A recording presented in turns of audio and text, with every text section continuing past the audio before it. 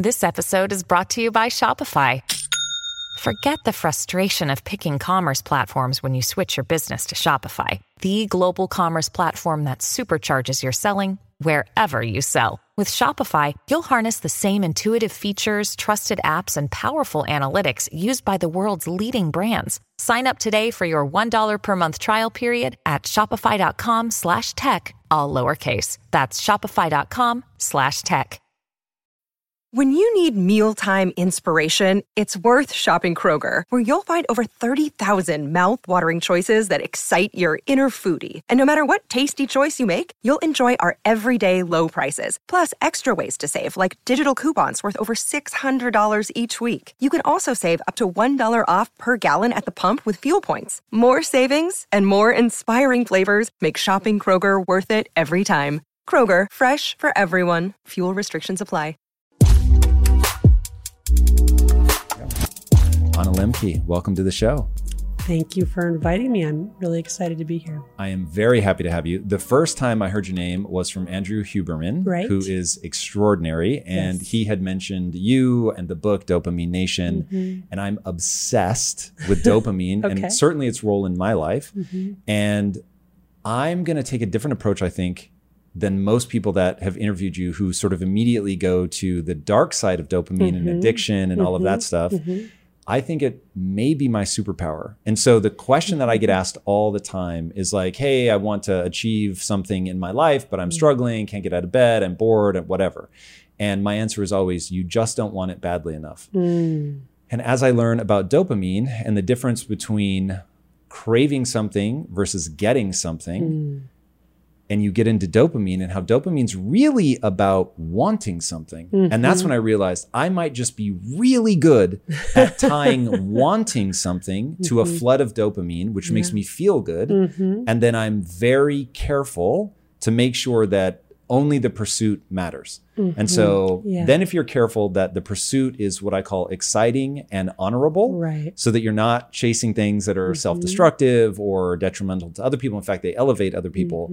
You get into this really interesting self-reinforcing loop. So I'm curious if you've thought about the positive side of dopamine. I love the way you articulated that.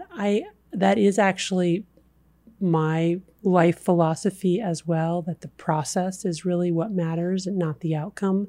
But I guess I've never thought about it or framed it in terms of the neuroscience of dopamine. It seems that you're suggesting that your drug is the pursuit and that you get dopamine from that. And whether or not your efforts lead to the desired outcome is separate from your rewarding experience. Otherwise, you're playing a dangerous game because you said in the book, the humans are the ultimate seekers, if I remember the phrase correctly. And I was like, oh my God, yes, that is exactly true. And if you seek poorly, meaning blindly, that you don't realize that you're a seeking machine, that nature has handcrafted you to seek versus have, because you can never eat a meal big enough where you don't need to eat again. So it's like nature had to find that way to keep you going. And so many people think that, wealth is usually the one, right? If I could just get that amount of money, I would feel good. And of course it won't work.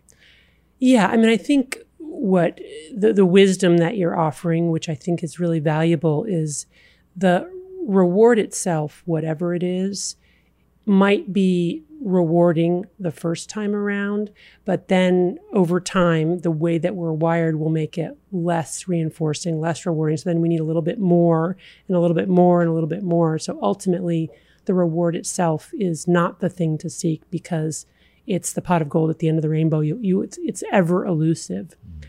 But I want to ask you something because, you say that for you, it's the seeking that is the source of the reward itself.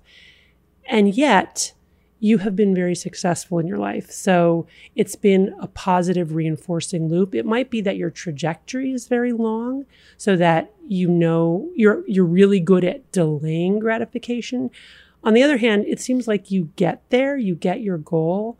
So I guess I'm wondering what you would say with this kind of frame, if the goal really is not achieved and if it's repeatedly not achieved, how do you how do you then say to somebody, oh, it's just about the pursuit? Yeah, you've gone right to the deep end of the pool. So this is really the secret to success is I want being a good person to be enough. Like when I advise people about business, your goal really does need to be honorable. Now in a hyper-connected social age, you'll get raked if you're not after good things. Right. But unfortunately, being a good person isn't enough. And so you have to also be business savvy. So I amended a word to my phrase around pursuit to be sincere pursuit. So I wake up every day sincerely pursuing my goal. So my goal is to build the next Disney. Now that's a dizzying endeavor, right? So they have a 90-year head start. They have billions of dollars in revenue, billions of dollars in IP. Like the odds of me pulling it off are vanishingly slim. So I know better than to hold myself accountable to actually building the next Disney. And by the way, that's so far in the future that even if I do it on an accelerated time frame, what are we talking, 10 years, 20 years? Like that would be astronomically fast. So to be able to sustain myself for 2 decades, in the case of like just rampant success, I'm murdering it. Just every day is a victory. That would be such prolonged gratification. I'd never make it, right? So on the days where even I don't feel like getting out of bed or I'm being kicked in the face by some just unending string of failures, you really have to say the thing I'm going to value myself for right in this moment is sincerely pursuing this goal, because it's tempting to just play rhetoric, right? And you can actually get away with that for a while, where people buy into the rhetoric. It makes them feel good in today's social climate. They can watch me pursue my dreams, my huge dreams. Maybe I fail. They can live by proxy. And so for some period of time, I could get away with just rhetoric and I can still gain followers and all that. But because I hold myself accountable to sincere pursuit, even if people are cheering me on and saying that, oh my God, this is amazing, and I love that you have this big dream, I'm looking at myself going, did I actually measure myself against the progress I would need to make to build the next Disney, to take the real steps towards doing that? And so being able to assess from a business perspective, what's real? Am I actually making progress? But the tricky part is I'm not valuing myself when the answer is I have failed and I've, let's say, even moved backwards. It was, but did I really play to win? And if I showed up and played to win, but failed, I still emotionally reward myself. If I win, but I'm not actually playing to win, then I don't cheer myself on. And that is nuanced perhaps, but it really matters. And so I end up on a long time frame, because I fail a lot, but on a long time frame, because I'm learning from those failures, I actually make progress. So it sounds like you have some kind of intrinsic reward that you give yourself based on kind of this sort of morality you've created around trying your hardest. Is that sort of That's part of it. But I think a little bit so in the book, you talk about how you can put a running wheel, like a rat running wheel, if people can imagine that little metal mesh thing, in the wild, and yet the animals will still go and play on it. Right. And so there is, and I'd be curious to know what you think from an evolutionary standpoint, is that the rats, or because it was like frogs, rats, snails, like all these different creatures come and play on this thing. Is it that nature needed them to be willing to do hard things in order to escape predation? Well, I mean, I think we are hardwired to approach pleasure and avoid pain, and that's really at the heart of our dopamine reward system. And you're absolutely right. Dopamine is not just about the reward. It's also about the wanting and the motivation. And it's relative dopamine. So it's whether our dopamine is above or below tonic baseline that really is at the heart of this motivational cycle. From an evolutionary perspective, the just so story that we can tell ourselves is that the reason that Mother Nature made a reward pathway that doesn't just give us the reward, but also makes us pay for it afterwards by going into this dopamine deficit state, is because that's the ideal biological system to drive us to continue to seek to never be contented with what we have. And what I'm finding very interesting in talking to you is that your kind of, let's say, life hack in the modern ecosystem, where we have everything we could ever really want, and where this type of physiologic with this drive toward homeostasis and this pleasure pain balance and the dopamine deficit state, which I'm going to assume because you read the book, you understand. We're going to have to go into the pleasure pain. That is so interesting. Yeah. But finish that thought. I'll bring us back to it. It's like a nature's cruel trick in the modern ecosystem, because it essentially turns us all into people with addiction because we have everything. So that constant pursuit, that never being satisfied with what we have, with always wanting more, gets us into this trap of compulsive overconsumption or addiction. But you have decided that the way to sort of manage that reality is to make the pursuit the heart of it, knowing that you may not get it, but that is not the most important piece, that the most important piece is to pursue and to be honorable about it, right? And to give it your best shot, so to speak. Is that a fair? It is. And I do wonder if my brain were biopsied, do I just have like a screaming amount of dopamine receptors? And so I'm particularly receptive to that pleasure cycle.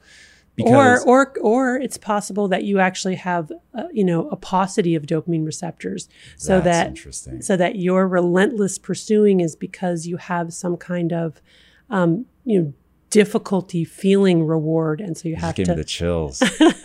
And there's some science actually showing that people who are vulnerable to addiction are people who do have this relative insensitivity to rewarding experiences, and so need more sensory experiences, more input in order to kind of just bring them, up to other people's baseline.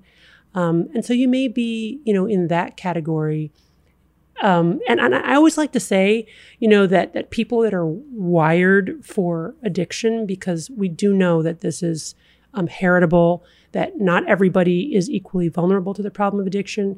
And I really believe, and again, these are sort of evolutionary just so stories, but I believe that, tens of thousands of years ago, people who were wired for what we call addiction today, back then were, especially valuable to the tribe, because those were the people, they were the seekers, right? They were the ones who weren't satisfied, who were willing to go further and work harder to get what we need. Of course, today it's tricky because you have to kind of make it up. And so you've made it up. I mean, you've made this goal, and you're relentlessly pursuing it, and it has kind of meaning and purpose, and it keeps you busy, and it turns out you're really good at it, so you're successful. So it's wonderful. But I just will hold out to you that another response to this modern conundrum is to do almost the exact opposite, and to sort of say, this pursuit of these rewards is really ultimately empty. And so I'm not going to play that game at all. I'm not going to frame my life. The pursuit of dopamine rewards? Okay, yeah. I mean, rewards, are what our dopamine, it's a signal, right? We do something, it feels good. Our brain releases dopamine. It says, do that thing again. And then we go into a dopamine deficit state. And then that says, that's a very powerful physiologic drive that insists that we pursue that thing again, even when we stop liking it. So that's the vicious cycle. But I'm just throwing it out there like as a philosophical idea that your solution to this modern problem, and it's a modern problem that we all have, is to seek more, to try harder, to find the road with the most friction and go there. My pursuit is slightly different than that. Okay. And so I'll be interested to see if this resonates with you. What I'm really doing is I had a fundamental realization. So in my early 20s, and longtime listeners of the show be tired of hearing me say this, but in my early 20s. I've never heard it, so. Right. In my early 20s, I was sliding towards depression. Mm-hmm. I would come home from work and just lay on the floor of my apartment and was just like, what am I going to do with my life? And I had early realizations that my brain was my problem. And so I started reading about the brain. And the more I could understand the mechanisms of my brain, the more I felt in control. And so I'm obsessed with conveying this idea that you're having a biological experience. And so once I understood, okay, wait, I have this organ, it works in a certain way. nature has spent millions of years of evolution fine-tuning it to make sure that I do the right things to stay alive long enough to have kids that have kids. And I was like, okay, well, then if that's really the game, then really life is a game of neurochemistry. And I realized through the pursuit of success, which early in my career, I was sort of pseudo-successful at, and luckily it was just enough sort of pseudo-success that I realized, oh, this is never going to bring me pleasure. And so I better divorce myself from outcomes and think only about what would I enjoy struggling at. So struggling well became a focus. Right. But really the meta focus was, this is a game of managing my neurochemistry. And whenever I have a problem in my life, it's because I am in a neurochemical state that does not feel good. And so nature has all this energy pushing me at my back to get away from that. And it's moving me away from certain things and towards others. And then thinking, in my family, thankfully not my immediate family, but my extended family, there's much addiction. Okay. And so I got to see it up close and was like, yeah, that doesn't look like a lot of fun. And so I never went down that path, but it became clear to me that people were doing drugs to manage their neurochemistry. Right. So I was like, okay, this is then the game, like the with a capital T, game with a capital G. Like this is the game, is neurochemical management. And so all of my rules in life, all of my hard pursuit in business, all of that, even love is recognizing, oh, this is a game of neurochemistry. And so I've been married now for 19 years and change, been together for 21 years. And part of that was, once I understood that relationships are this sort of ever-changing neurochemical cocktail, I wasn't surprised when that initial drug-like love of just being consumed by thoughts of my wife, when it went away. Wasn't surprising to me. So that's sort of the nuance, is knowing that wink, wink, the meta game is just neurochemistry. So it's interesting. So you have sort of boiled it down to this purely reductionistic, like chemical soup. I just need to manage the molecules in my brain, and, taking drugs, using addictive substances is maybe one way to manage it in the short term, but in the long term, that's not going to work out. And I know that because I've seen it, in people in my family, and maybe you just intuited it also. So you kind of immediately went to the pain side of the balance and said, I'm going to do these things, which I think are more likely in the long run to be a good way to manage my neurochemistry.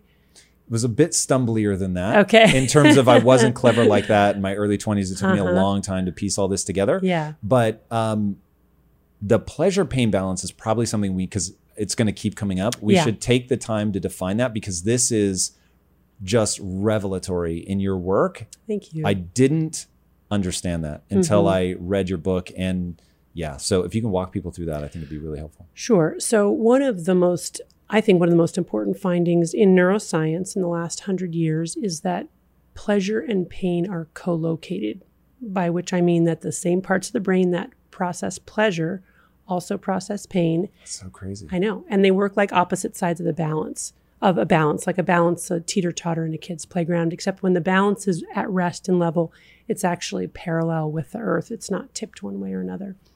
So when we do something that's pleasurable or reinforcing or rewarding, that balance tips to the side of pleasure. When we experience something painful, like cutting our finger, it tips to the side of pain. But one of the overarching rules governing this balance is that it wants to remain level. It doesn't want to be tipped for very long, either to pleasure or pain. And the brain will work very hard to restore a level balance, or what neuroscientists call homeostasis. And one of the things that I find fascinating is that it's really a biological imperative, not just in our own physiologic symptoms, but in the universe, to go to homeostasis. And that any deviation from neutrality is actually a form of stress. In fact, biologists define stress as a deviation from neutrality. In either direction. In either direction, right. And that's the key.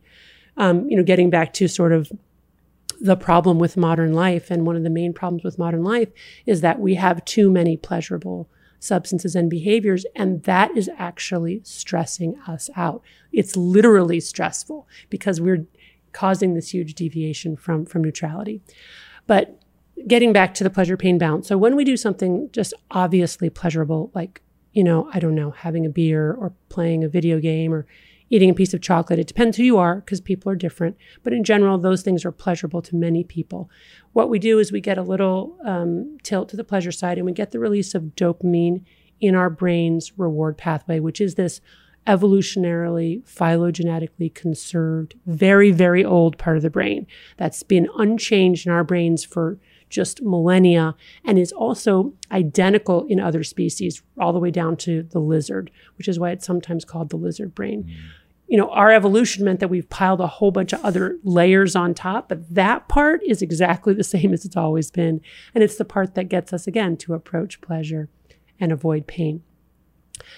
But here's really the key. The way that the brain restores a level balance or homeostasis after this deviation to the pleasure side is to not just bring it level again, but tilt it an equal and opposite amount to the side of pain. And that's called the opponent process reaction. And I sort of think of that as these little gremlins that represent neuroadaptation, hopping on the pain side of the balance, but they like it on the balance, so they stay on until it's tipped an equal and opposite amount. That's that moment of wanting just one more video game, another beer, another piece of chocolate. Now, if we wait a little bit, because it's a powerful physiologic drive to reach for more, if we wait, the gremlins hop off, that feeling passes, and homeostasis is restored. And we want homeostasis to be restored. It's really important because it's fundamental to the resilience of this system. Because when the system is at baseline homeostasis, it's sensitive, right? It senses new pleasures. It's aware of potential dangers and painful things, so we know to avoid them. But let's look at what happens if we, instead of waiting for those gremlins to hop off, instead immediately reach for another beer, another piece of chocolate, another video game. Another major rule of this balance is that with repeated exposure to the same or similar stimuli, that initial response gets weaker and shorter in duration, and the after response gets stronger and longer. So I think of that as sort of an Arnold Schwarzenegger type gremlin hopping on the pain side to bring it balance again. So we need stronger gremlins, right? We need more. And essentially what's happening in the brain, by the way, with those neuroadaptation gremlins is that we're down-regulating our own dopamine transmission. We're taking our dopamine receptors that are on the outside of our neurons and we're resorbing them into the neuron, all of which is a way to accommodate this huge increased bolus in dopamine. But again, what ends up happening is now that opponent process reaction is stronger and longer. So we go from, shorter and weaker to stronger and longer on the pain side of the balance. And that is the fundamental sort of paradox or vicious cycle that we get into, especially when we're living in a world in which we have nearly universal, ubiquitous access to highly potent, highly reinforcing drugs and behaviors, which don't just release a little bit of dopamine, but a whole huge bolus. And we're all surrounded by them all the time, every day. And over time, what that means is that we're bombarding our dopamine reward pathway with way more dopamine than our primitive brains can handle. And the result is that we end up with enough gremlins on the pain side of the balance to fill this whole room. And they are now camped out there. And that's called allostasis. So we've gone from homeostasis to allostasis. Now, allostasis is where our body has to accommodate and work very, very hard to try to restore homeostasis. And if it's unable to do that using the normal mechanisms, it essentially changes our set point. So now we've got those gremlins camped out there. They're not leaving. Even when we wait a while, they're camped out there. You might also even think of it as sort of the fulcrum of that balance, shifting slightly to the side. That means that our balance is tipped to the side of pain. It's actually easier to tip it to That's the side right. of pain. It's easier to tip it to the side of pain, and it's really, really hard now to experience pleasure. And we need That's a lot more pleasure to do it. And when we're not using, we're in a state of anxiety. Universal symptoms of withdrawal from any addictive substance: anxiety, irritability, insomnia, dysphoria, and craving for our drug. And so this is the fundamental problem. And what I hypothesize in my book, because I actually believe it's true, although somewhat controversial, is, I guess, I don't know how controversial it is. I think it's a relatively new idea. If you look at rates of depression and anxiety all over the world today, they are going up. Skyrocketing. Suicide rates too. Also physical pain. The richest countries in the world are the countries that have the most suicide, anxiety, depression, and physical pain. And this is by many different measures, many different survey measures, many different types of studies. So clearly we have something very strange going on here, where the more we have of the kinds of ideal things that we think would make a good life, right? Lots of food, lots of fun stuff, lots of medicines to protect us from, illness and pain. We've clearly reached some kind of tipping point where we're now essentially more miserable than ever. And the question is why? Why would that be? And I do think that the pleasure-pain balance explains that. Because our primitive brains were not wired for an easy, hyper-convenient world, we are suffering as a result of all of this access to these feel-good things. This is bananas. So what I love about science is that it makes predictions, hypotheses. Yeah. And like you're saying, that's, as you were explaining the pleasure-pain balance, I was thinking, this makes certain hypotheses about what then would result. So for instance, that you would start taking a drug and then you would need more and more and more of it to get the same level of pleasure, which of course anybody looking at drug addiction knows that that's exactly what happens. And people are chasing insane amounts of the drug to get the same high, which they can never quite recapture. It would also predict that we'd have these elevated levels of things like fibromyalgia, where it's just sort of generalized pain and I don't know why I'm in pain. Which of course we see. And so it's really, it's a little unnerving, but it's nice to have a potential solve for why all these things are happening. In the book, you talk about somebody who was doing cutting and they just couldn't stop themselves because it was making them feel something. That is really crazy, but certainly lends a lot of credence to this pleasure-pain balance. Yeah, so let's talk about cutting for a second, because it gets to the sort of what to do about this. And we started out talking by what you sort of, intuitively figured out what to do about this problem, which is essentially what Dopamine Nation recommends, which is to say the first thing that we need to do is to cut out all of these feel-good substances and behaviors, at least for long enough for those neuroadaptation gremlins to hop off and for homeostasis to be restored. Dopamine fasting. Yeah, essentially dopamine fasting, right? And whatever your source of dopamine is, to cut it out for long enough.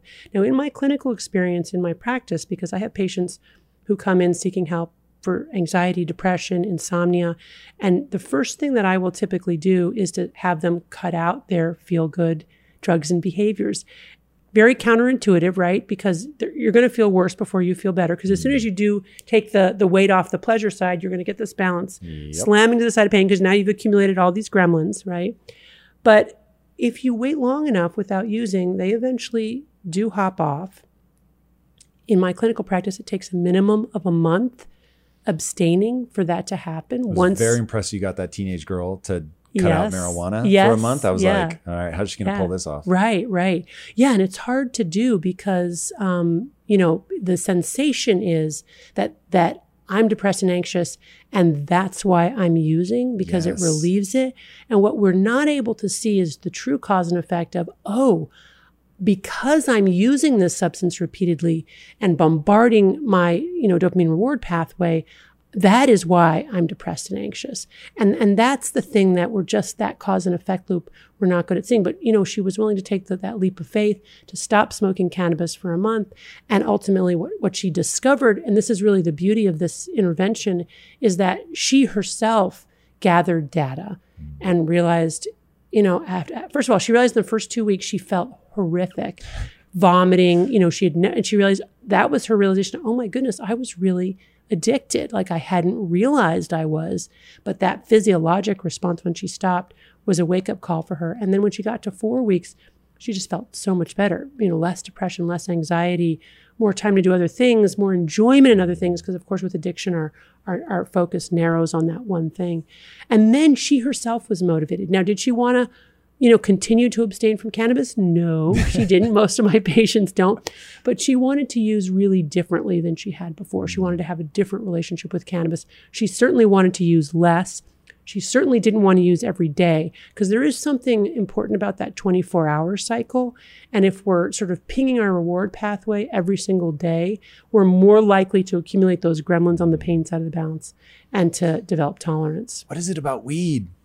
People be smoking weed. Yeah. Like, it is crazy. There are people in my own life that be smoking weed. Okay. And is it the sort of perceived harmlessness, or is there whatever people get out of weed, I don't get? I will say the one caveat is sex on weed is crazy. Like when you first do it, and of course, even though I rarely do it, I find that it does diminish over time. Yeah. But why weed? What's going on?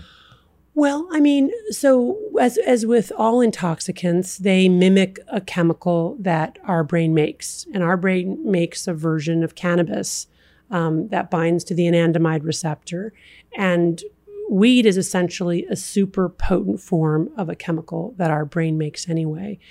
And if you look at the evolution of weed over the past 30 to 50 years, it's slowly been made much more potent. So, our grandparents' weed is not our kids' weed, right? It's gone from really a soft drug to a hard drug, which also makes it more addictive. If you look at the sort of things that make something addictive. Is that considered controversial? Because for a long time, people were like, come on, you can't get addicted to weed. Not so sure. I guess it is probably still controversial. It's not at all controversial for me, because I would say about a third of my clinical practice is people coming in and wanting help for a cannabis addiction. Whoa. Oh, yeah. I mean, I'm in Northern California. Cannabis is medicine, and a lot of people end up addicted.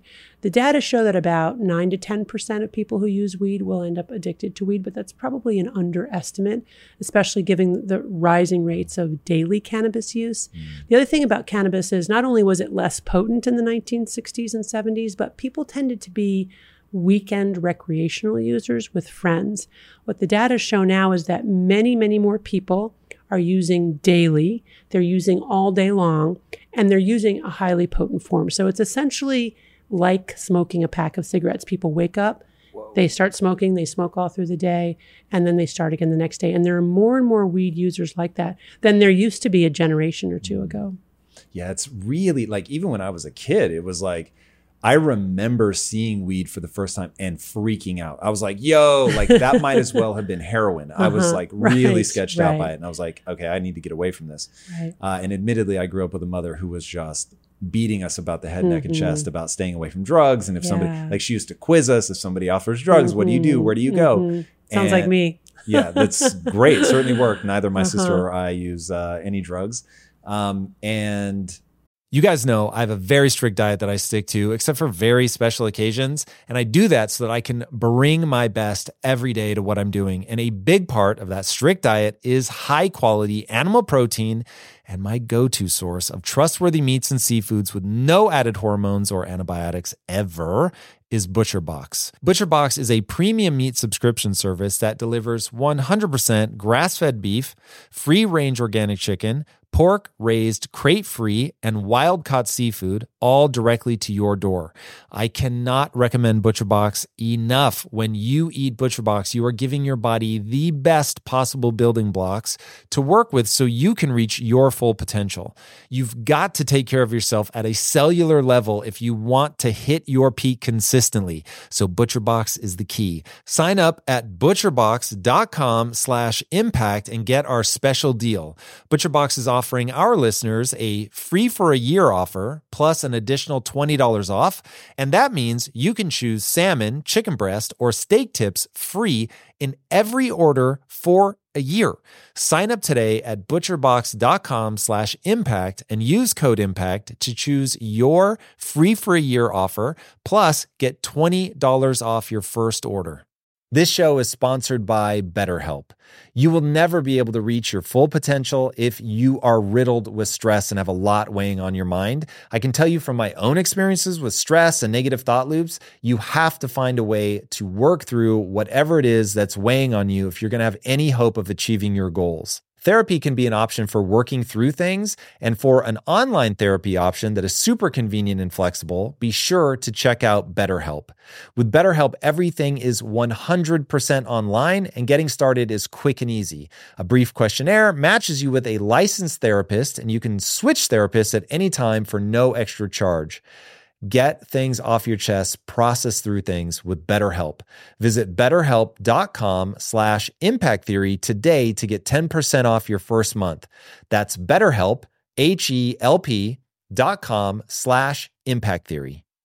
In today's highly unpredictable and rapidly changing world, the smartest move you can make from a financial standpoint is to actually understand how money works and how markets move. Because if you want to have any chance of investing your money wisely and growing your financial portfolio, you have to make a profit. And the only way that you're going to do that is either by setting and forgetting or actually understanding what's going on at a macro level. So whether you're a seasoned investor or someone looking for extra guidance, today's sponsor, Yahoo Finance, has got you covered with all the tools, data, and news that you need in one place to grow your knowledge base around what is happening in the world of finance and to make sure that you have the right goals and you're executing well. Yahoo Finance makes it easy to consolidate your accounts so you can effectively and efficiently manage your entire portfolio. Personally, I love how straightforward their platform is to use. It is very simple to get the information that I need, and Impact Theory's own Chief Financial Officer is exactly the same, spending time helping me frame exactly what is going on from a global perspective so that I'm making the smartest decisions that I can. I definitely recommend that you check out Yahoo Finance for comprehensive financial news and analysis. Visit the incredible brand that so many great investors use at yahoofinance.com. It's the #1 financial destination, yahoofinance.com. Once again, guys, head there now, yahoofinance.com. Now it's like really popular, and I don't have a beef with it. If like people have a healthy, this is a weird word to use when talking about drugs, but if they have a relationship with it that isn't detracting from the rest of their life, cool, no moral judgments whatsoever. But it is interesting to me from like an anthropological standpoint to watch how it has changed in culture to go from this thing that only potheads, which used to be a super derogatory term, would use, to now it's like you almost have to do it to be cool. Right. And the other thing, very important, I mean, cannabis has become medicine, right? I mean, and there is clearly short-term medical utility. I will say, though, that the studies showing medicinal benefit, whether it's for seizure spasticity or for pain or for, other indications, are really short-term studies. We do not have good long-term studies showing long-term benefit, especially when used daily.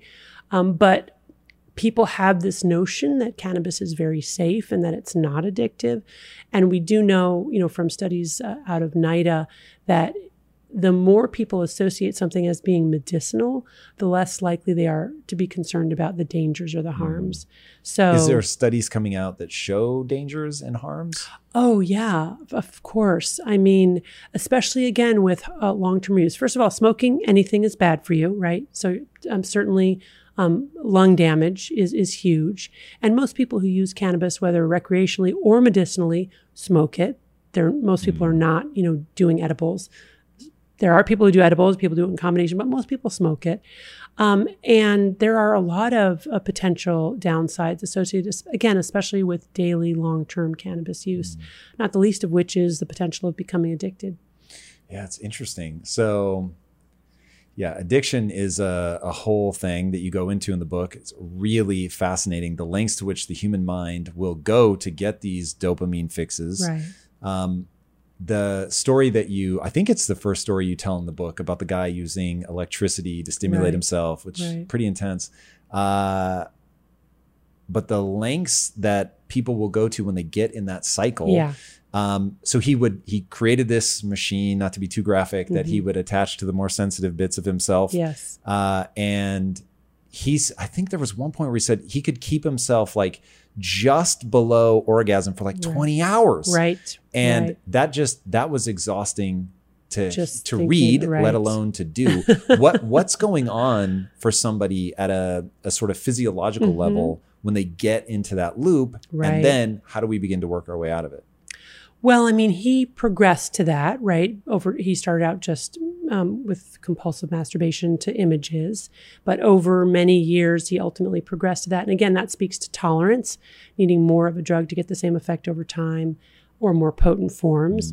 And so the machine for him was this very potent form. I will also say that it enlisted his creativity, which was part of the appeal, and which I often see with people. I've read the book, so I know what you mean, but tell people, because I found this really interesting. Yeah, I mean, well, he built the machine himself, right? And he's a scientist, so that was something that was exciting for him.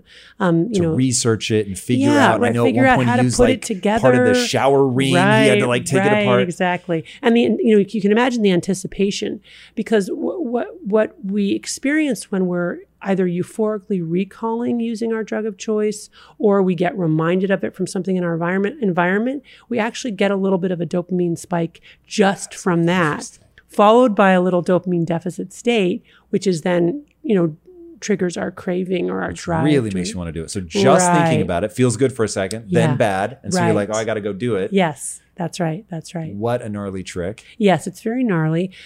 But basically, and then also he could program all these different things. I mean, that then was part of the excitement different too. Settings. He was letting people control it over the internet. Right. I mean, it really got from an anthropological standpoint, God bless him for being so vulnerable and willing to discuss it, which is amazing. Wonderful guy. Yeah. But what a glimpse into the human mind. Right. And I do not take myself out of that. I am just as mired in being a human animal as anybody else. Right. But wow, it was how much he got caught up in it, right? How he was destroying his marriage, distancing from his kids. I mean, really fascinating. Yeah. But the part I've said this many times, I am so glad, truly, I have the chills now. Gratitude for the fact that internet pornography did not exist when I was a teenager. For I can tell, I was very joyful when you found that one kid that had the VHS porno tape. But at least then I had to give it back. But the thought of having access to that with my undeveloped prefrontal cortex, oh dear God. Yeah. And that's really one of the reasons I decided to lead with that story, even though I think for some people it was sort of too much. But I really wanted to make the point that this is a really serious problem, right? I mean, pornography addiction is huge, and we're talking about addiction a lot more than we ever did before, but we're not really talking about pornography addiction, and it affects a whole lot of people. And when people get caught in that cycle, it's really hard to describe what it's like, but you're really trapped. You're trapped in it. You want to stop. It's not even really working, or it's only kind of working. When you're not doing it, you feel horrible. Again, it's the balance of reset to the side.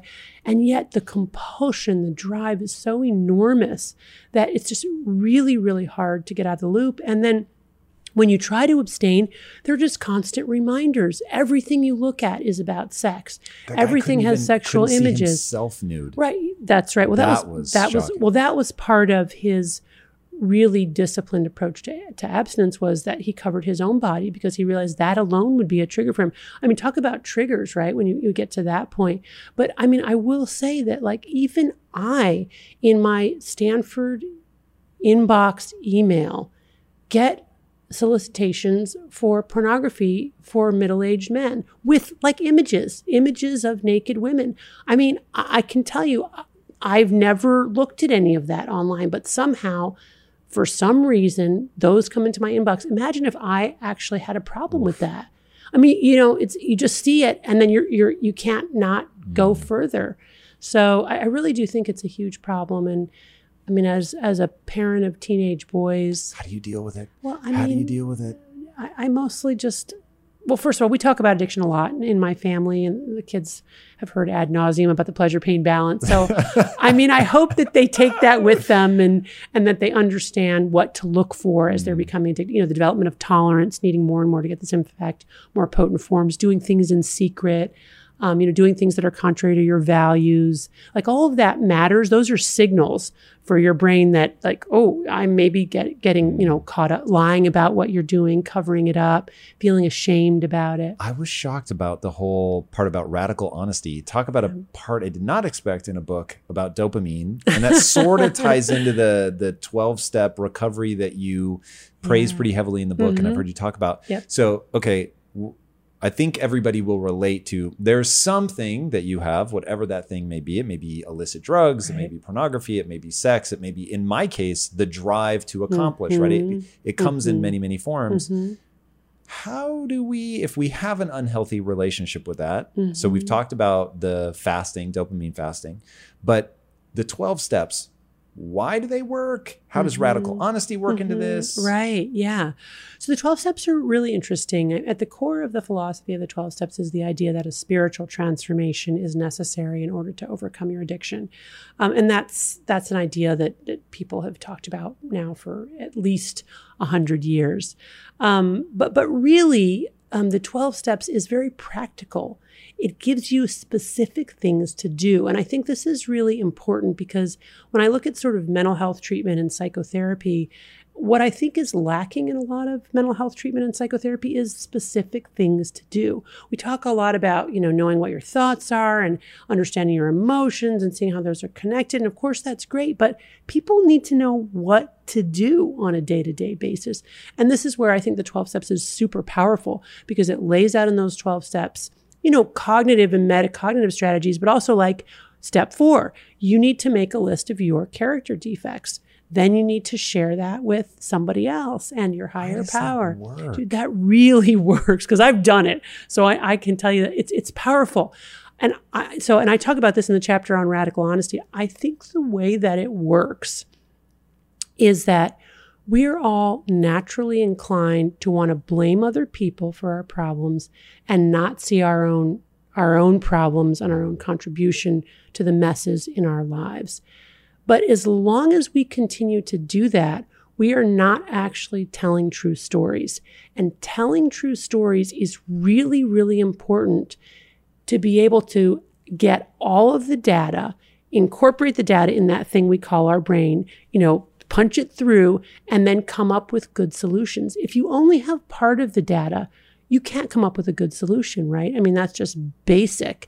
But as long as we're not telling ourselves or others the truth about what is happening in our lives, we can't come up with good solutions. So the importance of telling true autobiographical narratives, or at least as close as we are able as human beings to get to that, is, I think, really, really core to well-being and good mental health. So that's a key part of it. In the book, you talk about somebody who, honestly, reading the book, I was like, I'm not so sure he should have told the truth in this example. Do you remember the? Yes. So, one, if you can quickly recap that story, and then 2, did he make the right decision? Oh yeah, that was a great story. So this was a physician that I saw.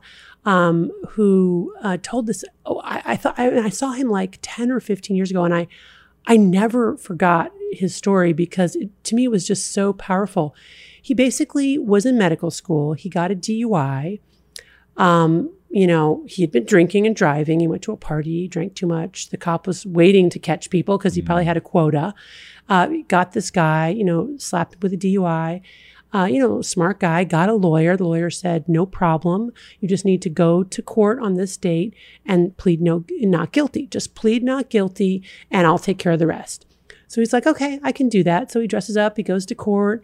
They call him up. He's sitting in the stand. The judge said, how do you plead? And all of a sudden, like, he has this experience where he remembers that his dad always told him to tell the truth. He looks around and he sees sort of like the other, folks, not as privileged in himself as himself, sitting in the courtroom with DUIs, who probably weren't going to be able to get a fancy lawyer who would, help him drop the charges. And he had sort of a sense of like feeling like, he checked his privilege and was like, that's not really right. So it was like a convergence of things he had been taught, his values, and he just couldn't bring himself to lie in that moment. And he said, I plead guilty. And apparently the judge just sort of like went, the judge was sort of half asleep, just running through the DUIs in the morning, and sort of like did a double take and looked at him and said, are you sure? And he said, yeah, I'm sure. I plead guilty. And the point of the story is that for years, I mean, even decades afterwards, this DUI was a nightmare for this guy because he was in medical school. So that means every single time he filled out any kind of paperwork, which was on a regular basis about, getting hospital privileges or going to work here or getting malpractice, he had to say, yeah, I got a DUI. He had to do classes. He had to do all this stuff. I mean, and he moved to California. He was practicing it in California. And so it changed from the first state where he went through all this. Then he moves to California, has to do it again. Right. He had to do it for his California license. He was seeing you years after, like a decade after this or something. And you're like, oh, do you have a problem? No, this was, a decade ago, but they were worried. And so they sent me to you to make sure everything's okay. And I was just like, it's not like this ended up being good on you. You told the truth and everybody recognized, well done. This has been a never ending parade of painful things that he has to go through. Except that his take home from it was, I'm really glad I told the truth. And I think the fact that I told the truth might have protected me from becoming an alcoholic, because there was a way in which those immediate bad consequences from truth telling shifted my behavior. And although it was painful, it was much better than the consequences that I would have had to suffer had I actually become an alcoholic, which he was on the road to become, especially given that both of his parents were alcoholics, right? They were good parents, but they had addiction. So that moment in time when he chose to tell the truth about something and incur huge consequences seemed like the wrong decision objectively in the immediate aftermath and for many years afterwards. But for him, in terms of what it did to his brain and his subsequent choices, he makes the link that it changed his brain and changed his choices and actually protected him from worse bad consequences. To me, that was a hugely powerful message about the virtues of telling the truth. And I give other stories in the book that point to the same thing, that there's something that seems overwhelmingly wrong and dangerous about telling the truth in the moment, but that in the long run might actually be hugely protective for us. And one of the ways it might do that is that short-term, immediate bad consequences change our behavior. That is what changes. When I look at my patients and the ones who get into recovery from bad addictions, it's often consequences, serious loss and consequences that gets them to say, you know what, I don't want to do this anymore. So if there's a way in which truth-telling can incur those consequences in a smaller form immediately, that is enough to shape our behavior in an iterative fashion over time to get us in a much better place. In fact, maybe the polar opposite might. Those moments of truth-telling are all little forks in the road, right? That make the difference between ending up in a really bad place versus a really good place many years later. So intriguing. There are addicts that will go through the horrendous things that they go through as their life downward spirals. But then as they, in fact, this might have been in an interview. I can't remember if she said this in the book or in an interview, but you said that some of the most profoundly balanced people that you know are people that are deep into recovery. Yeah. And that there's something about the hardship that makes them find equilibrium in a more profound way than somebody who's never gone through something. And that some addicts actually say, I'm grateful for my addiction. Right. Which I'm super surprised to hear. What do you think from a neurochemistry standpoint? What's going on? Is it just pleasure-pain principle or something else? I think it's more than just the pleasure-pain principle. I mean, clearly when they're in recovery, they're not using, they've restored homeostasis, they've got more homeostatic resilience, able to perceive small pleasures and enjoy them.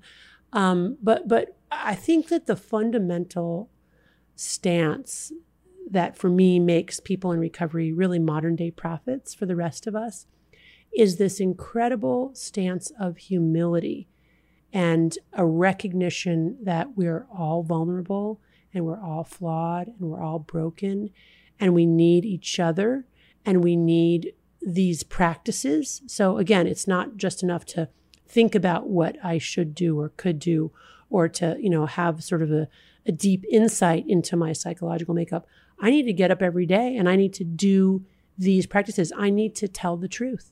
I can't lie about anything at all because that could compromise my recovery. Now, it turns out that telling the truth about things large and small is probably a good thing for all of us to do for the reasons that we partially just talked about. Other reasons as well that I talk about in the book having to do with how it fosters deep intimacy, etc., creates a plenty mindset as opposed to a scarcity mindset. But these little wisdoms enacted in daily life, taken one day at a time, end up being a powerful philosophical and spiritual underpinning for how to live life.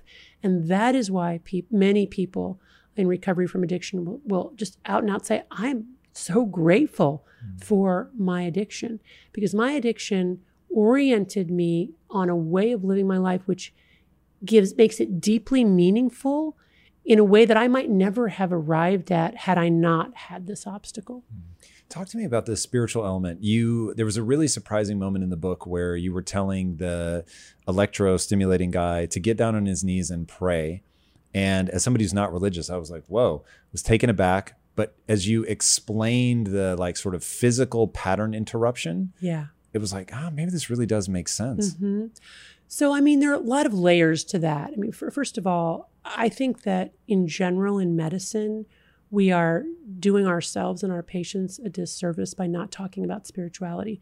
There's absolutely an important role for spirituality, in the room with our patients. And that can take many different forms. It doesn't have to be religious or, participation in a religion. I mean, we all are, spiritual creatures, right? Would you define that as seeing something bigger than ourselves? Yeah, I mean, very broadly, right? Identifying that we are not running the show. Right? I mean, you might even identify it as, neuroscience or, neurochemistry, since for you, the sort of, let's say, transformative moment was the moment that you realized, oh, it's all about my brain chemistry. So, but in a big, beautiful way. In a big, beautiful way. That really is fascinating to me, of like to contemplate like what has happened, what drop in the cosmic pond has rippled out to become us. Well, and that's exactly right. That the way that we are wired is a reflection of the cosmic order, and that is totally awe-inspiring, right? And that's a form of, to be in awe of that is certainly a form of spirituality. So, I sort of, but let me just say, in academic circles, in medicine, God is a 4-letter word. Like, we're not supposed to talk about that. So it was really kind of... Because it's read as make-believe? Yeah, it's a supernatural, it's, pseudoscience. I mean, it's true, we don't, science hasn't been able to capture. Do you believe, though, that we have a God-shaped hole in our minds? I'm not sure what word to fill that in with. Yeah. So people talk about the God spot, right? Like that we have actually evolved, parts of our brain that are intended for worship or transcendence. I mean, there's science to show that's probably true. I believe that that's true. That feels really true to me. And because I like to anchor things in science, and I don't need things to be literally true for them to be useful. If that's I doubt that I don't know, admittedly, there is something about this world that I do not understand because I cannot explain to you how we have come to be. I doubt it's sort of as described in religious texts, but there's something going on, and there's some reason that we have evolved for that, and it could be group cohesion. I don't know, but that it becomes sort of an allergic reaction in the scientific community does not strike me as useful. Right. And so figuring out why we have these very strong compulsions towards these things seems like a useful thing to go into with an open mind. Yeah, I totally agree. And I think, again, this sort of harsh division between science and religion or science and spirituality is not the way to go. I think the answer is going to be, where do those two things meet? So for this patient, also he was raised in the Catholic Church. That was part of his early underpinnings. He was not actively involved in the church at that time, but I just had this sense that would be useful for him. And when I said to him, if you need to drop to your knees to do that, what I was really getting at is the importance of the body. We are so disembodied. We are so caught up, in our heads and separated from our bodies.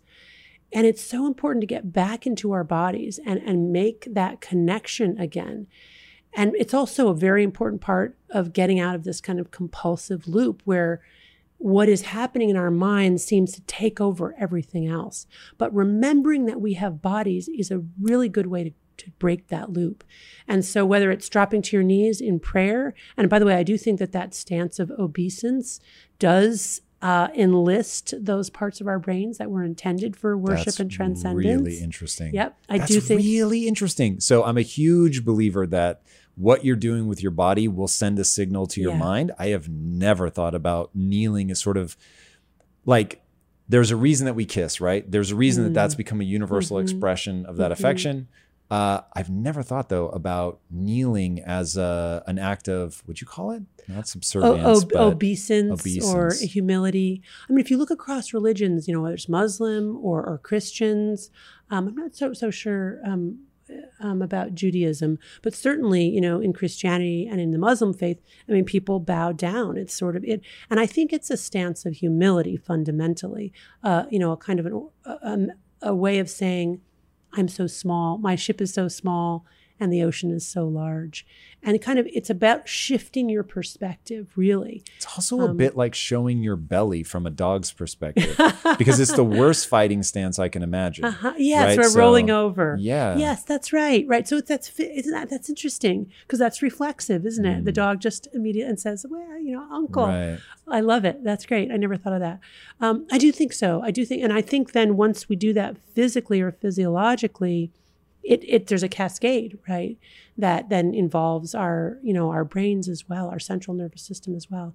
And so that's why I told him, it was a way to kind of break it and break the loop, to get perspective, to center himself in these parts of his brain that are wired for transcendence. And by the way, there are interesting studies, actually looking at brain imaging when people are, for example, doing centering prayer or whatever, and finding consistent areas of the brain, the parietal lobe, parts of the prefrontal cortex that light up during those activities.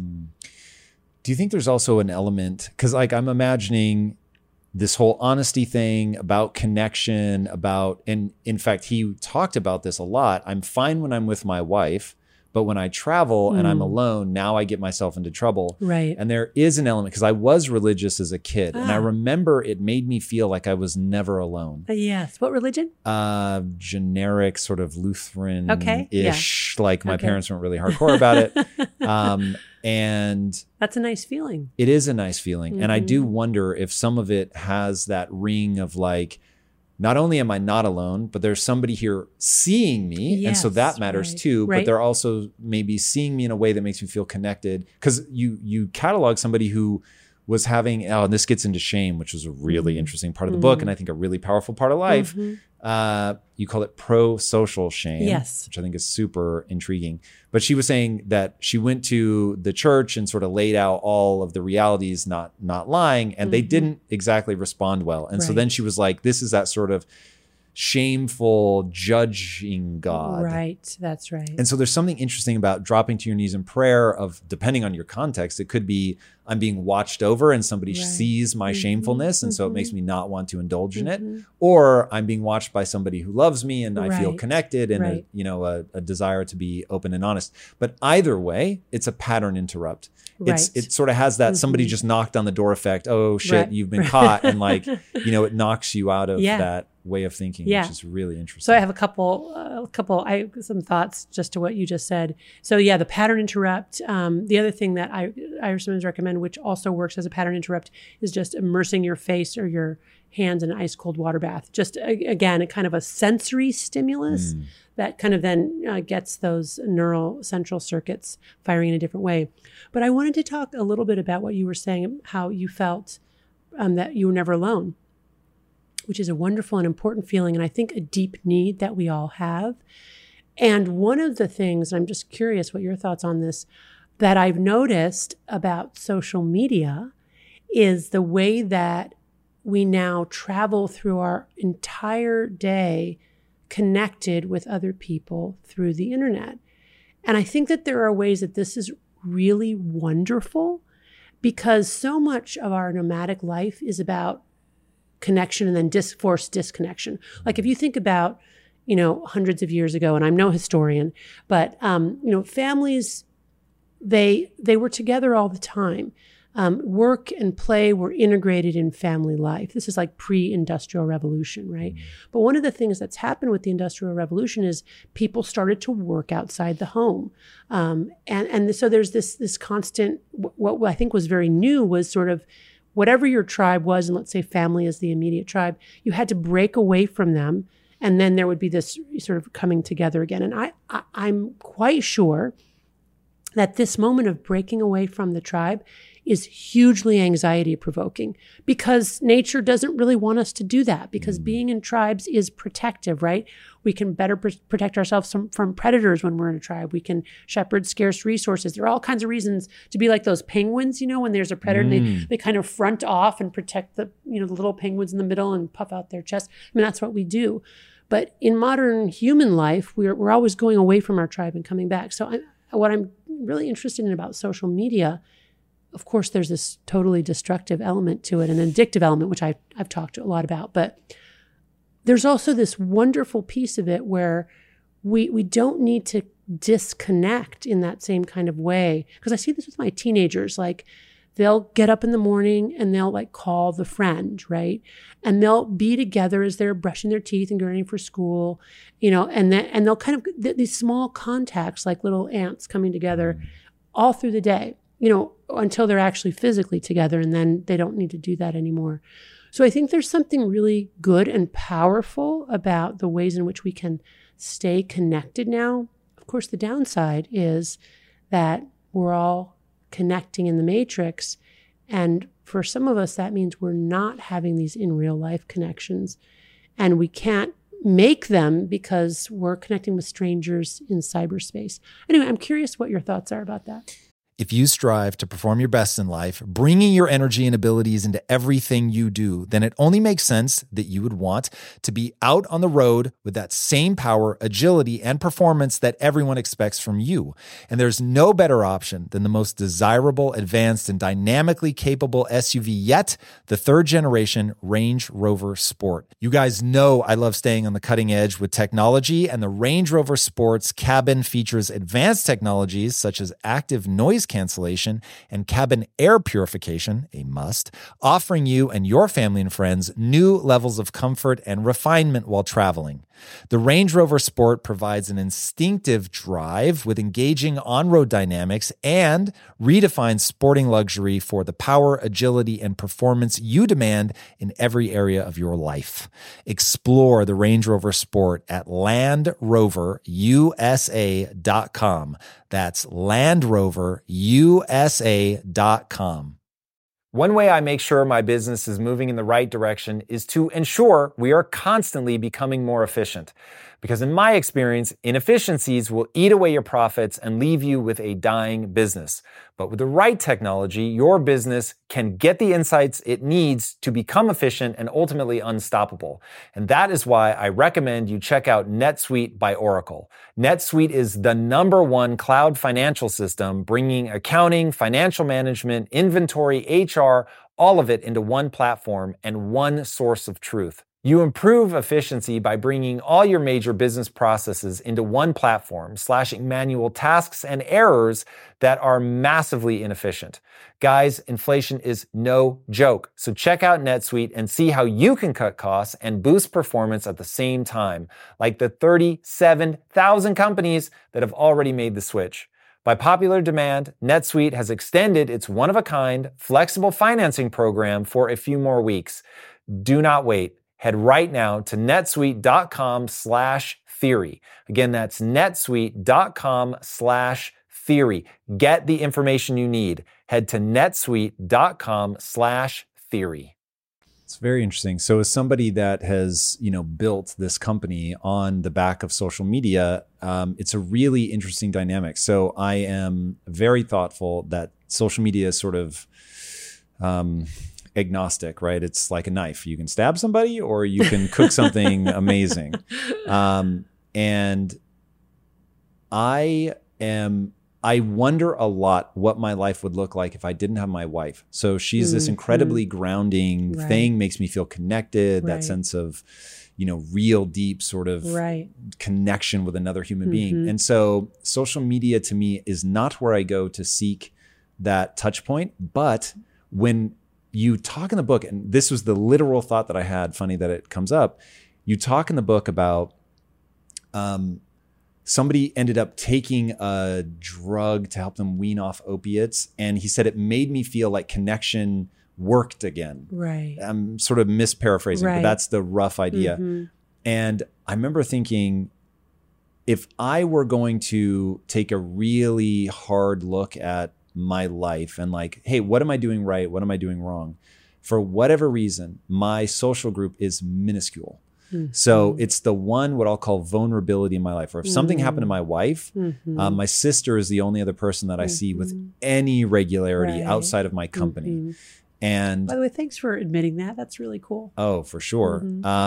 And I wonder how unaware I am of a very dangerous game that I'm playing, that should something happen to my wife, I would suddenly recognize that I've been walking this razor's edge for the last 20 years. Because I used to be like, when you were describing that, I was like that in high school.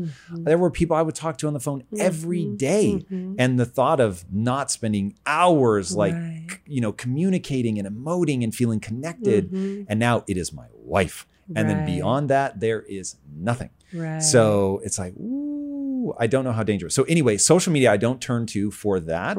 So I don't, I'm very cognizant of, be careful the tribe that you build, because when it's a small group of people that truly love and care about you, it's amazing because they'll be there for you when you need it. They're not trying to tear you down. There's trust. Very well said. When it is about building a large scalable community, there are times where they're with you and there's times where they're against you. And that can flip like on a dime in the middle of a day, So that like managing communities is sort of its own thing. And so on that, I feel sometimes like I'm playing with a nuclear weapon. It's like incredibly powerful, and or nuclear power might be a better way to say it. You're playing with nuclear power, it's like incredibly environmentally friendly and does like this massive amount. But when it goes wrong, holy Lord, it wreaks just devastation. And so I have a very sort of careful relationship with social media. I do not turn to it for validation or anything like that. I couldn't tell you how many likes I get on a post I don't check. Okay, interesting. So that's way a dangerous game. But it really resonates with me that humans have this need to be like ants. It's such a great, where you come together and you do your little feely bits and then. So a couple themes that I think are really important. Number one, you have a person or two in real life that are your core connection, right? And I think that's really important, really healthy. I think there are a lot of people who don't have that. And so social media is their substitute. And on the one hand, that can be a good thing, especially if there are spaces that can be created where there's deep trust and there won't be this kind of turning on each other. However, I think what people are experiencing, because I hear about it in my patients quite a bit, is that they thought it was a place that they could have that intimacy and trust, and then it turned on them. And as you say, because we're talking about very large numbers of people often, when it turns, it's devastating, right? And that you can, just being online opens you to the larger group. Like the people that get on a flight, they tweet something, what they think is funny. And by the time they land, their career's over.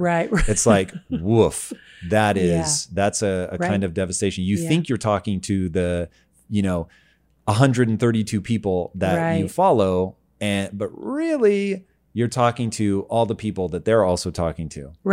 And that kind of, the social media community turning on you is horrific, but tolerable if you have peeps in real life. But if social media is the main place or the only place where you get validation and you feel connected, that's really dangerous. And there are more and more people, I think, for whom that's true. And I think that's a real area of concern, especially since it's intoxicating, right? It's a dopamine driver. Like it's very alluring. Whereas the in real life relationships, like people aren't as beautiful or as interesting or, any of those. And you have to go out and find them. Yeah. Like you can't Twitter. It's like, you can't I could swipe take or them leave. away, Yeah. right? You can't swipe them away. Like I have to actually share my bathroom with this person, right? So it's more fraught. But if you can make, the real life piece work, it's just so important. And all this time that, we're spending online is also draining, I think, in many instances, those real life relationships, because unlike in your case, and actually in my case too, I'm very fortunate to be married to an absolutely wonderful man who's definitely my better half. I feel for people who don't have that, because then, of course, the online space is, that's all they have. I don't know. It's an interesting time. Very interesting, because there is a sense when social media goes well, it's beautiful. It's really incredible. Powerful, and when I think about good. the things it's brought into my life, it's like, wow, this is amazing. I've met incredible people, encountered incredible ideas, things that I never would have been able to encounter before. But there's also a sort of rule I have in life, which is don't do the easy thing to get rid of the pain. Far better to suffer and come up with a long-term solution. Right. So the easy way to explain that is in a business, everybody, when you have something that needs to get done, the hard thing is to hire. The easy thing is to find a contractor or a temp person that can just come in and do it real fast. But the problem is that do it real fast buys you the ability to say, well, they can just deal with it for now. And then I'll deal with the long-term thing later. And that becomes 6 months, becomes a year, becomes a cultural problem because you didn't. The reason hiring is hard is you're looking for this needle in a haystack of somebody that fits and has the right credentials and and they pass a layover test and all that stuff. And so you end up cobbling things together with a bunch of people that don't fit all of those requirements. And so you have a company that's, held together with, bubblegum and baling wire. And so and I think that social media opens that same hole of instead of going and finding real people, whether it's, joining a charity or, going to the dog park and introducing yourself, instead of doing that hard thing, people are, doing the social thing. And even though there are huge advantages to it, you can't use it as a replacement to doing the hard work of building these long-term relationships. I absolutely agree. One thing that strikes me about you is how strong your will is, and how your enacted will is kind of how you live your life, which is interesting for me just because as I've gotten older, I try more and more to get away from that and not to have my will be the thing that I exert. Why? Well, because I don't always think that my will is the best guide. To? Really almost anything. So I guess what I'm finding interesting, and we started here at the beginning of the conversation, I'm coming back to it, is just I'm noticing that you and I have identified similar problems, but taken divergent approaches to them. Whereas you have, I don't want to say glorified your will, because that's not really the right word, but let's say you've exercised it more, maybe even than the average. I would definitely say I glorify it. Okay. 100%, yeah. Okay. Yeah. Whereas I have decided that gets me into trouble, and I do better when because I'm a willful person, I'm temperamentally willful and controlling, that I do better when I back away from that and sort of open myself to what maybe the universe is willing or what other people are willing, which is hard for me to do. I think you and I may have come to the same conclusion, but we use different words. Okay. I think I'll walk you through sort of my philosophy as somebody running a business. Okay. So I've made too many mistakes in my life. I'm too hyper aware of the limits of my intelligence for me to think that people just need to do what I say. So the environment that I am psychopathic about creating within my company is that you have to be able to speak to power. If you can't tell me when you think I'm being stupid, if you're worried about hurting my feelings or worried about getting fired, there is no home for you here. I am way too fallible to have a bunch of people around me that will just tell me what they think I want to hear. That is a one-way guaranteed ticket to failure.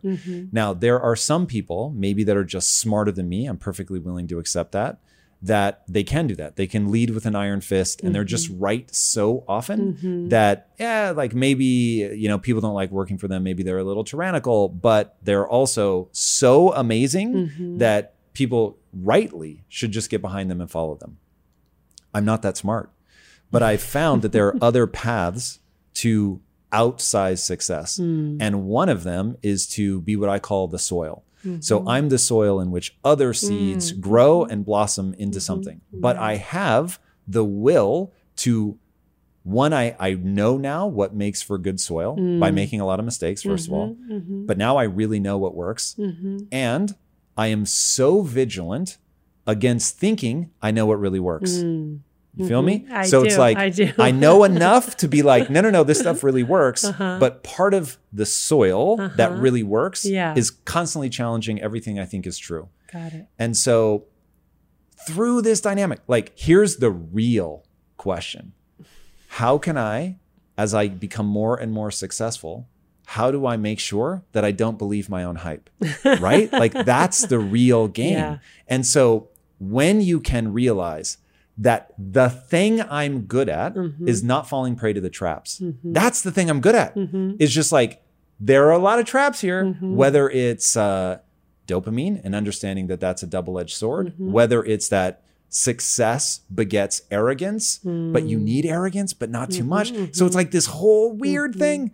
So that, like, if I was really going to say the thing that I'm good at is these subtle little nuanced shifts of like, hey, dopamine is about seeking. Go forth and seek, my friend. But recognizing what you seek now becomes incredibly important.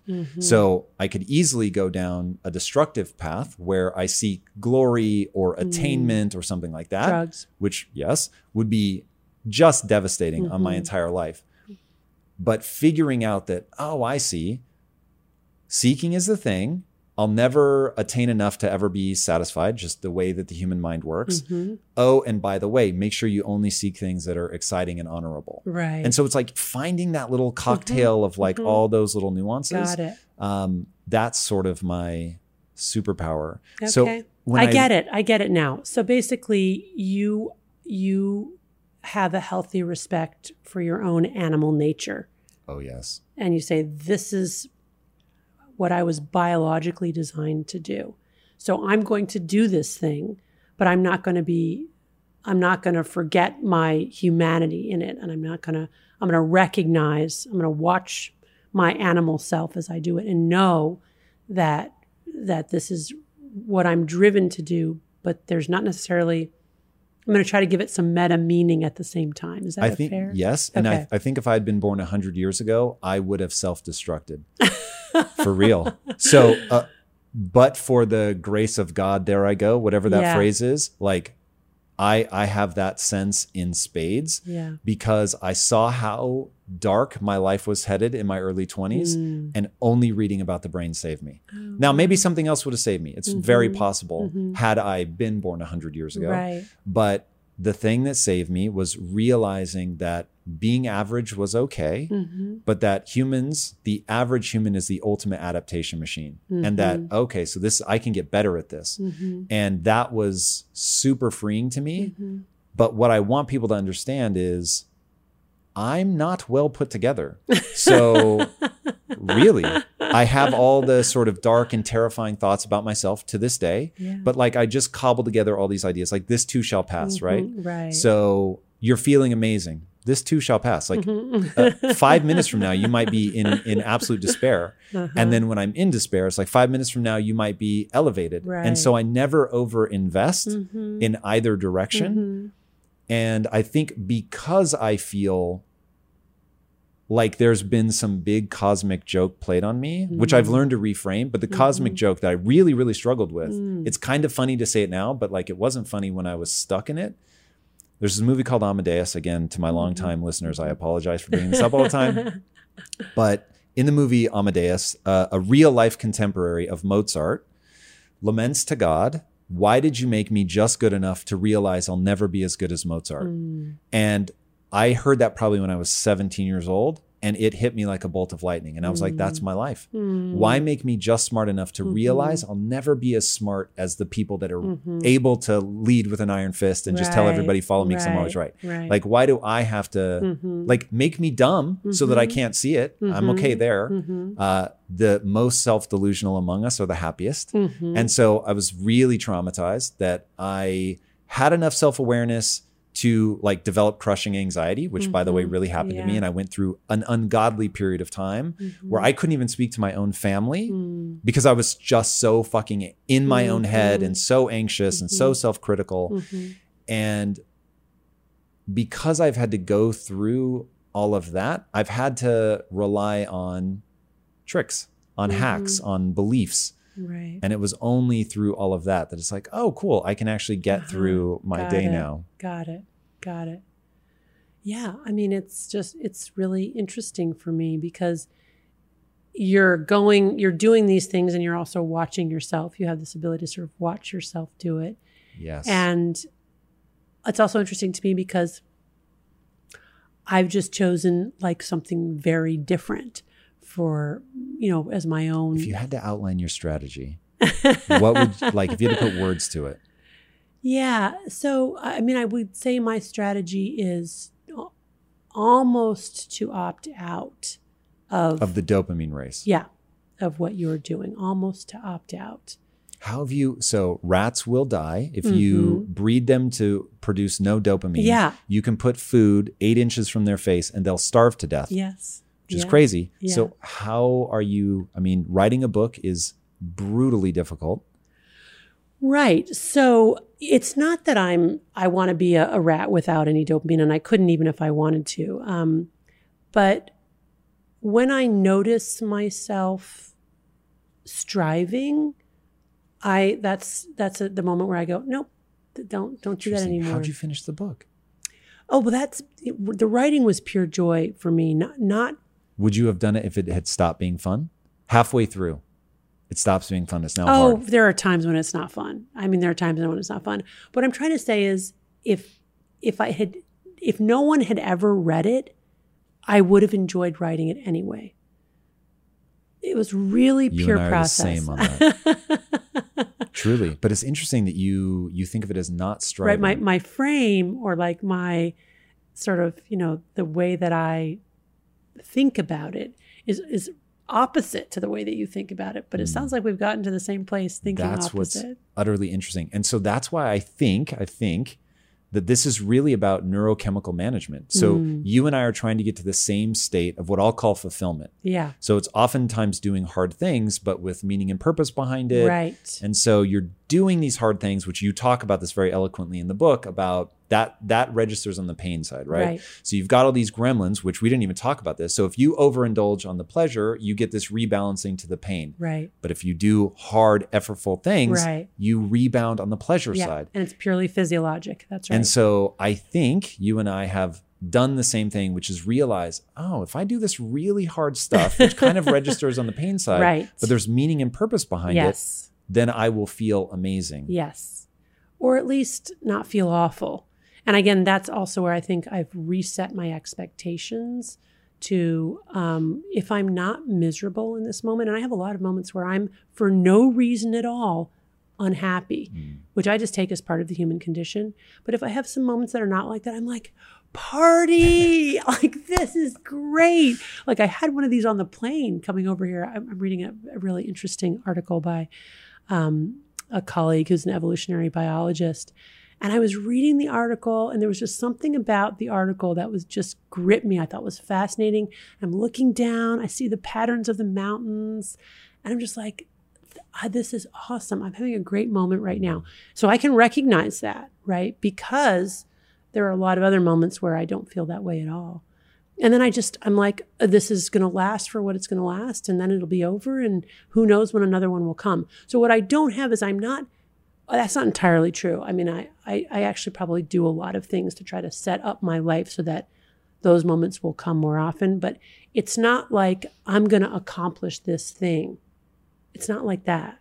Whereas I feel like you do. You're like, I want to, was it Disneyland? I want to. The next Disney. So the next Disney. The next Disneyland will be in a virtual world of this, I assure you. So okay, right. So like that terrifies me. Just even to like have a goal like that and say it.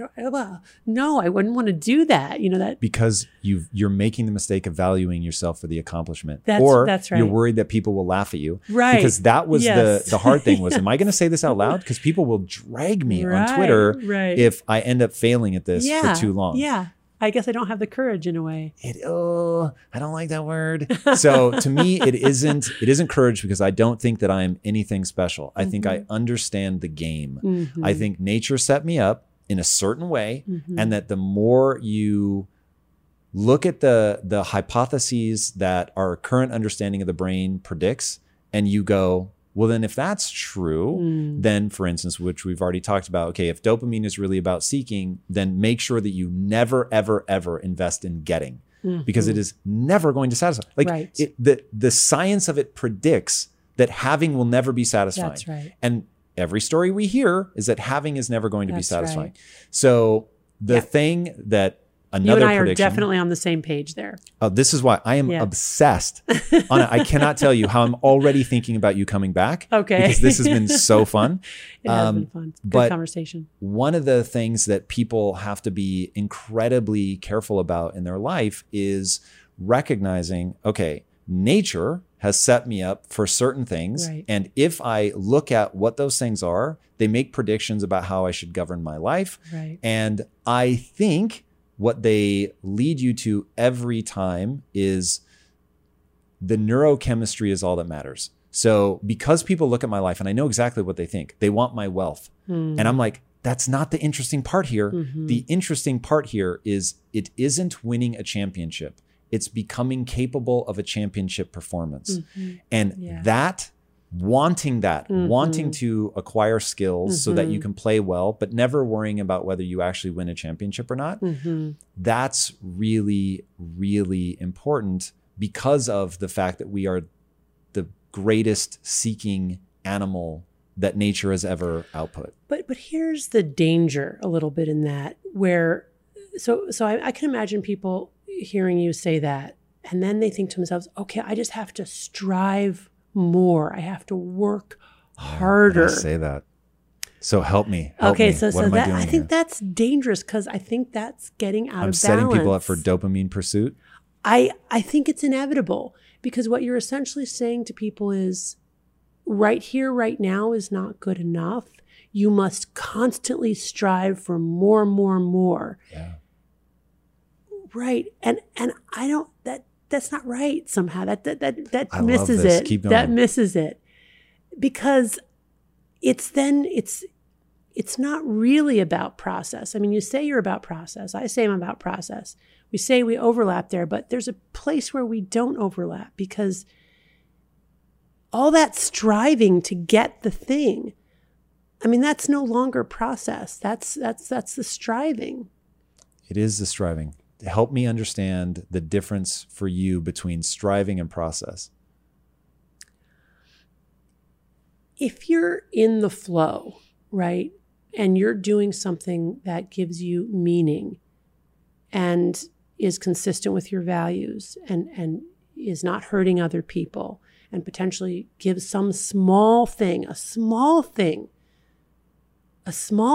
the world, then it's not really about striving. It's about finding your angle of repose. In a way, it's about finding your angle of repose. So that's a Wallace Stegner, that's the title of the Wallace Stegner book, Angle of Repose. I just think it's a wonderful title. And it's a visual image for me, and it's the image of the balance too. I mean, if you're fitting into the universe in a just right way, it's not really a striving feeling. Here's where, so I have this whole concept of base assumptions. What I have found is when two bright people disagree on something, they have fundamentally different base assumptions. Okay. So my base assumption is that nature has hardwired you and will punish you relentlessly if you don't do hard things. That you must, to have a fulfilling life, you must we agree. Do hard things. I have a whole chapter on pressing on the pain side. We agree on that. Preach. We agree on that. And so I'm just saying, hey, if you are striving, doing a hard thing, in pursuit of something that is honorable and exciting, so it's actually fun, right? And you know that the attaining of that thing will never give you satisfaction, but because nature has done all of this to make sure that you go out and get food, you have to actually be going after something. Yes. It can't be make-believe. You can't fake yourself out. Okay, that is fine. I think where the gap is as it happens, the thing that you are trying to get is a materialistic, like, king of the mountain thing. Like, I'm going to be the king of this mountain. That's how it manifests for me. Okay, that's how it manifests. But the important part is meaning and purpose. Okay. But I think that there's a way to be open to your everyday life such that just doing the things that need doing in your immediate environment can take on epic proportions, but never get you so that you're recognized in some way. Totally agree. Yeah. So, well, okay, if you agree. I think the only difference is, so we're all drawn to different things. Scale is one of my things. Yeah. So I get really excited by scale, but I don't need it. So I think the fundamental question people have to ask themselves is, what could I do and love every day, even if I were failing? Now, that answer will be very different for everybody. For me, question. Trying to build the next Disney, even if I never do, that's thrilling to me. And part of the fun for me is going for something huge. Part of the fun for me is my willingness, with a little bit of cheekiness, of saying I'm going to build the next Disney. Now, as of today, I'm starting to gain credibility in some people's minds just because this is my second in a row hyper growth company that's grown by tens of thousands of percent. But part of it in the beginning was I was losing credibility to say it. I wasn't gaining credibility. People looked at me and thought, this guy's out of his mind. Like, he's never going to do that. It's so absurd. He's an idiot. Like, that was the response. And what I loved was, even though people are thinking that, I'll just keep executing day after day after day after day. And the only reason I can do that in the face of people mocking me and making fun is because I don't care if I actually achieve it. I mean, you don't care, and you believe in the process. Right. Yeah, absolutely. Here's a trend I've seen in my role as a mentor at Stanford Medical School. And I've, been on the faculty since 2000, early 2000s. It used to be that Stanford medical students were really interested in becoming good doctors.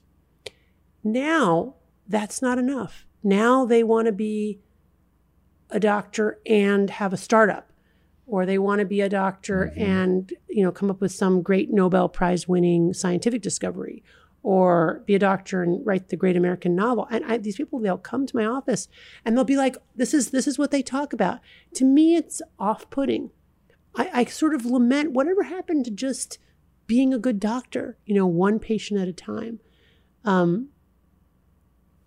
There's something there that I'm trying to get at that I think you and I are kind of missing on, or not. I'm totally with you. I'm not the guy to give that advice, but I think that advice is absolutely critical. And so if somebody wants to be the best parent of all time, a doctor, and see, patients slowly and methodically and just really thoughtfully, I think that is critically important. And I think the vast majority of humanity is better off pursuing that path. It would be disingenuous of me to say that that's what I'm interested in. But I think that is critically important. But here's what happens now. And I think this is, again, introducing social media.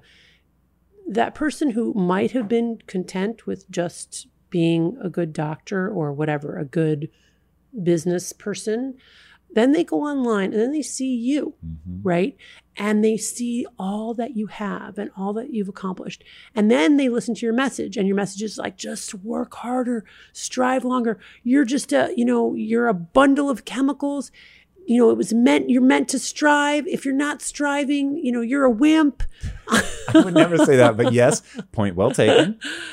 And I worry about that. Like, I just think, okay, that's going to make that person feel, if they haven't got what you have, then they haven't done it right. I'm going to quote Anna Lemke to you, and I'll tell you, ultimately, people have to take responsibility for themselves. Yeah. So I tell people, be very careful who you take advice from.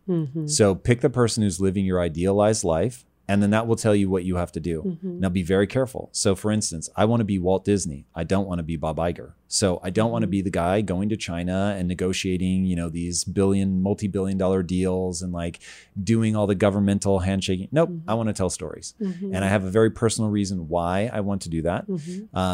But yes, people have to be very careful. I don't want to be disingenuous. My life is fucking awesome on balance. There are moments where it's brutal. And so I want people to be very careful who they take advice from, very careful who they model themselves after. But at the same time, if you organize your life in the right way with the right motivations and North Star and all of that, even going for something absolutely massive and big, can be wonderful. It can be self-destructive, and I'm so sensitive to that. And I'm so sad that I have to say goodbye to you now, but you asked me to wrap in a certain amount of time, and we have gone over a few minutes. I'm so sorry. No, that's this okay. has been so fun. I fully take on that criticism, and I understand what you're trying to be protective of, and I join in that most people should really listen to you in terms of being very thoughtful about not getting into a position where being an amazing doctor or parent or whatever, like that people should be able to create a frame of reference where that is incredibly rewarding. So in fact, I'm so sorry. I'll just wrap this point up. I'm curious because now my wife ran into a woman at a buffet, and the woman asked my wife what she does. And I'm an entrepreneur and building a company.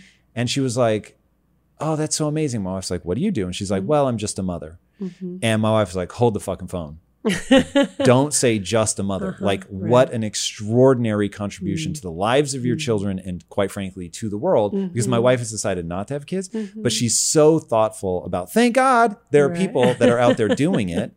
And I always, that really hit me really hard, that my wife did not want someone to make out like somehow that was lesser than being an entrepreneur. It's just different paths. And so whatever you do, this was the advice I got on having kids. Tom, have kids, don't have kids.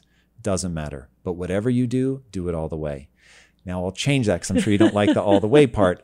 Whatever you do, find meaning and purpose and like fall in love with what you've chosen to pursue.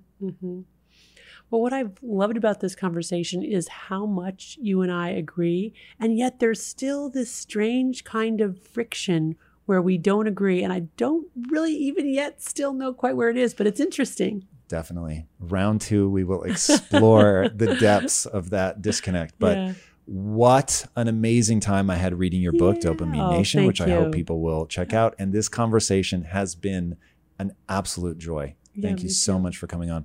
Where can people get the book, follow you? I'm not on social media. Understandably so. And the book is just wherever books are sold. Amazing. Well worth the read, boys and girls of this, I assure you. Definitely read that book. Really phenomenal. And it will have huge implications in your life. And speaking of things with huge implications in your life, if you haven't already, be sure to subscribe. And until next time, my friends, be legendary. Take care. Peace.